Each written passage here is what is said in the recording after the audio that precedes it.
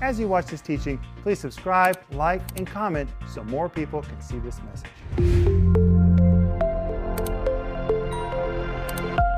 Welcome to Home Group. My name is Rick Renner, and we're so glad you've joined us. And today it's me and Joel Renner and Maxime. Guys, welcome to Home Group. Thank you. It's so good to be with you, Dad, and with you, Maxime. The same here, Joel. Hello, friends. I'm happy to be here, and I pray we're going to have a great time of fellowship. You know, in the regular TV program this week, I'm teaching the book of Jude. Actually, I'm teaching it for several weeks. Joel, it is amazing. And what's kind of sad is people usually just skip over it because it's just 25 verses. It just fills about a page and a half just before the book of Revelation, so people kind of ignore it. But it is one of the most power-packed things in the New Testament. And actually, the first time I heard the book of Jude taught is when it was taught by Pastor Terry Pearsons several years ago in their Sunday morning Bible study online. It was so fabulous. I said, wow, one of these days I'm going to do that. And here we are. Anyway, we're glad that you're with us. And I want to tell you that in the regular TV program this week, we're offering you Mockers in the Last Days. It's part 3 to the book of Jude, and it is amazing. Please, please order this. It will really enlighten you as to what we're experiencing in the church. The Bible prophesied it, and it comes with a study guide. And we're offering you this week my book called Last Days Survival Guide. Do you have a copy of this book? If not, why don't you have a copy of this book? Joel, this book has been used to touch people all over the world. I mean, it's really amazing. It really is. I'm very grateful you wrote that book. It's helped many people. You know, I wanted to write this book for years and years and years, and one day I just felt the breath of God to do it. And boy, it really came out on time because it was just before the pandemic and all these other things that are happening in the world. And you know about that book, Last Days Survival Guide? It really does seem like we need a survival guide to navigate through these days we're living in. Yeah. I mean, we just got out of the coronavirus, now we're in this other situation, and now they're talking about a new situation happening. Monkeypox. What in the world is happening in our world? And none of this is, I mean, just things have been happening for so long, but it seems like now it's just one after another, one after another, one on top of the other. And I think this book, Last Days Survival Guide, How Do You Survive in These Last Days, is a great book. But I also want to mention that we still have all these products in front of us because we're still helping people that have been displaced. A lot of people show up initially when there's an emergency and then people forget or their mind goes to something else. Not this ministry. We want to help these people as long as we can. These are still displaced people. It's good to show up initially, but you know what? We just had a mission trip, and when our team went back, one of the displaced families said, wow, you actually came back. I want everybody to say that. I want them to know that we're very serious about not just teaching them the Bible, but with the help of our partners, helping them get through this period in their life. And I want to say thank you for everything that you've done and remind you that every one of these boxes is $60 and contains all kinds of meals. It's $3 a meal. And with a gift of $3, you can feed someone. A gift of $60, you can provide a whole box of relief. And Joe, we're distributing this help all over in Eastern European countries where people have been scattered, in the eastern part of Ukraine, over in Russia where people have been scattered. We're helping people everywhere. We're wrapping our arms around all of them. I just spoke to a pastor day before yesterday who told me that they have been taking care of 2,000 people that they've been feeding, but our ministry provided the money for them to provide the meals. So together with them, we're really touching lives. I was speaking to another pastor, and he told me that because of our support, they're able to help more refugees in a different country that you're talking about. Wow. And it's just remarkable. And honestly, there are many refugees. I read a report, I think it was just yesterday, that right now in the world there's more refugees than there's ever been. And people need help. They really do. They need Christ. And I just want to say thank you if you've given to help these people with relief. Thank you so very much. You're really making a difference. And we've never done anything like this, but we knew that this was God's will for us. And thank you for being a part. Maxime, you have anything to add? I'm happy we're doing it, and I've seen how our guys, they've been loading those trucks, huge trucks, and sending this relief to all parts of the earth, and it's exciting. It's truly amazing. But hey, let us know how to pray for you. But reach for your Bible. And today we're going to go to the book of Jude. And we're going to begin with me tonight reading the RIV of some verses from Jude. It's going to sound like a lot of reading, but that's where we need to start. And a lot of people say, well, what is the RIV? Well, I'm glad you asked. It means Renner's Interpretive Version. And it's what I call a dynamic interpretation of the New Testament. Dynamic means there's room for expansion. It's not changing what the Bible says. Let me read to you. The RIV is a conceptual interpretation of the New Testament that draws on concepts in the Greek language and brings them into the text in a contemporary way to provide a broader comprehension of what is being communicated in the Scriptures. And just so you'll know, people have been saying, when is the RIV going to be ready? Well, we hope that the first installment will be ready sometime in 2023. And it will be the book of James, 1 Peter, 2 Peter, and the book of Jude. That's just the best I can do right now. But we want to release it in installments and pieces so you can get it and begin to enjoy it. But today we're going to begin with the RIV of Jude, verse 3. It's going to be a lot of reading, but I want you to listen real carefully. It says, "Beloved, I call you that because of the only word I know to express how deeply I love and cherish you." Jude is writing this epistle.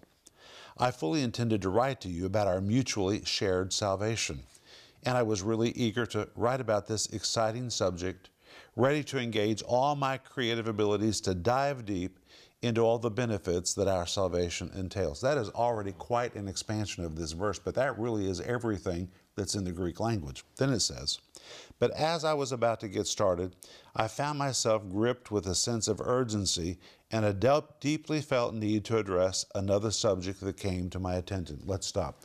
What came to his attention? He had just read the second epistle of Peter. And I think that's important because these early guys were reading what each other were writing. They were reading the New Testament as it was being written. And in 2 Peter chapter 2, Peter talks about false prophets and false teachers that will emerge in the church, especially at the end of the age. And what Peter writes is so vivid, it is so startling, that whenever Jude read it, he changed his plans. He was going to write a letter about salvation and all the benefits of salvation. But when he read what Peter wrote, he said, hey, I need to address this as well. Well, he's the half-brother of Jesus. His voice was very important. And so he knew he needed to address this. And so then he continues and he says, "I felt someone needed to come alongside the troops to urge them to hold their heads high, to throw their shoulders back, and if needed to look the enemy eyeball to eyeball and to earnestly contend for the faith because it's under assault. God entrusted the faith to us once and for all and expects us to guard it and maintain its integrity in the same form it was delivered to us. God has given us the responsibility to impart it to others in the same form as it was when we received it." That's the RIV of verse 3. And that's pulling all the concepts of the Greek into the verse. It's really quite amazing. Then let's look at verse 4. "But unfortunately," now he's going to tell us why he's writing this letter, "we are now confronted with a certain category of individuals who have clandestinely, almost like a stealth operation, craftily wormed their way right into the middle of our ranks." Exactly sounds like what's going on today. That's what was prophesied. Then he adds, "Long ago it was foretold and written in advance that a day would come when such individuals would show up. And in the end, heaven's court will issue a damning verdict of judgment and condemnation on them due to their activities." I'm talking about people who were once reverent and God-fearing, but now they've lost their fear of God. These are individuals who will go about altering, changing, and modifying the grace of God into a teaching that says everything is okay and that leads to sinful living that's marked by immoral and indecent behaviors. They can't claim ignorance about what they're doing because the Lord God, that is the Lord Jesus Christ, has spoken to them and warned them to get back in line. That's really what the Greek means. But in spite of these warnings the Lord has given them, they knowingly are denying and walking away from the authoritative covering of the Lord. That's a translation of the Greek word arneomai. All of that really is in the Greek text. Then you come down to verse 8. Let's jump to verse 8. And now Jude begins to describe these people that are reprobate concerning the faith, or they've deviated from the truth. In the very same way, identical way, these dreamers have shockingly convinced themselves that what they do and condone is all right. They go about defiling the flesh, and they show total disregard to those with authority. And out of a complete disdain for spiritual authority, they audaciously speak debasing, nasty, shameful, ugly words to those who are in authority with a purpose to belittle and to put them down. Verse 9, I tell you amazingly that even Michael, the tremendously powerful archangel, at the moment when he was wrangling and going back and forth with the devil in a fierce and really hot debate concerning the body of Moses, even he did not cross the line and get into judgment with the devil, nor did he try to take retribution against him, nor did he get dragged into speaking insulting and humiliating words, but simply said, the Lord rebuke you. Verse 10. But the people I'm talking about speak atrociously and inappropriately about things they absolutely do not comprehend or even have a clue about. To be honest, they know and operate from a natural low-level instinct, a lot like animals that lack intelligence. Now that may sound kind of rude. That really is what the Greek word means. The Greek word zougre, it's where you get the word for a zoo. Really was his equivalent of saying these people ought to be put behind bars. They're wild, uncontrollable people. That explains why their standing in life is so degenerate, depraved, and totally messed up. Verse 11. I say woe to these people because they've abandoned what they once held to be true to follow after the same path of Cain. For the sake of financial gain, they've given themselves fully to error and have lost their bearings and are now completely morally adrift. And as a result, they have ruined, devastated, and destroyed themselves. Their mutinous, rebellious, subversive attitudes and speech is a lot like those that marked Korah, verse 12. These people are unthinkably right in your midst, fearlessly, sumptuously feasting at your love feasts. Now, if you read this in the King James Version, it says there are spots in your love feasts. But listen to what the Greek means. Listen to this. Such people are like dangerous reefs in the sea. Not spots, reefs hidden under the water, with potential to produce moral and spiritual shipwreck in people's lives. And there they are, self-focused, tending to their own needs and taking care of themselves. They are like clouds that fill the sky, that look like they carry water, but contrary to the image they give to others about themselves, they're spiritually dry as a desert and completely void of spiritual water. These people are like turbulent winds that bring a lot of destruction to people's lives, and they're hard to nail down because they're constantly on the move. Fruit-producing trees should bear fruit in season, but they have absolutely no fruit to show for themselves. They are spiritually like a plant that's been torn from its roots out of the soil. Verse 13, this is the last RIV verse I'm going to be reading today.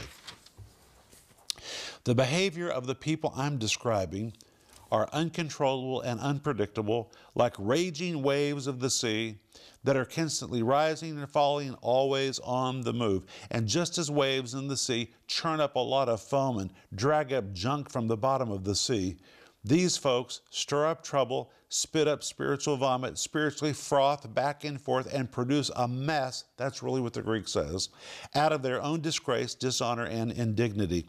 And like stars that have lost their orbit and veered off track, they've moved out of their God-appointed orbit and roam and wander about, which means he's talking about ministers of the gospel that are no longer in relationship with other people in the ministry. They've lost their orbit. They're out of authority, and now they're just wandering stars. And he calls them stars, the Greek word aster, which means those who produce light. It's the same word used in Revelation chapter 2 and 3 to describe preachers who are stars. God intends for gospel preachers to give light in darkness. He doesn't doubt that they're stars God called, but he says they've roamed out of their orbits, and as a result, it says a day is coming when these wanderers who have veered off track and lost their way will be permanently placed and forever kept in a nearly unimaginable dark gloom and obscurity, in a never-ending darkness that is mute of all light, and they will be held there into the vast expanse of all eternity. Now, you know, a real challenge for interpreters or translators is that you don't add your own interpretation to what you're translating. Because there's always a tendency to say, I don't like the way it says that, let me fix it. I'm doing my very best to translate it exactly for what it says, even if I don't totally understand it all. I'm really trying to give the true meaning of the text. But then when you come to verse 14, now we're going to begin new teaching. He says, and Enoch also, the seventh from Adam, prophesied of these, saying, Behold, the Lord cometh with 10,000s of his saints. But notice in the King James Version it says, and Enoch also. The word also is the Greek word day, which here is used to carry the idea of something emphatic or categorically. It's the equivalent of saying, can you imagine, as far back as Enoch, God has been telling us that a day would come when these folks would show up. Well, Enoch, this verse says, was the seventh from Adam. And you can read about Enoch in Galatians, in Genesis chapter 5. And guys, think about it. In Genesis chapter 5, Enoch so clearly heard from God that he was able to see the end of time from the very beginning. Isn't that amazing? And Enoch walked with God and was not. He was just taken to heaven. And he is in heaven to this day in his natural body. And in the book of Revelation, two end-time prophets will show up, and guess who they are? The two who never died, Elijah and Enoch. So Enoch saw the end from the beginning, and at the end, he will participate in the wrap-up. Is that amazing? He's going to come back with Elijah to preach, one of the two end-time prophets, to see what he prophesied in Genesis chapter 5. What do you think about that? I can just imagine Enoch and Elijah in heaven right now. Talking about the future. Talking about, can you imagine when we go back, we're going to really do our job good and finish well. That's amazing.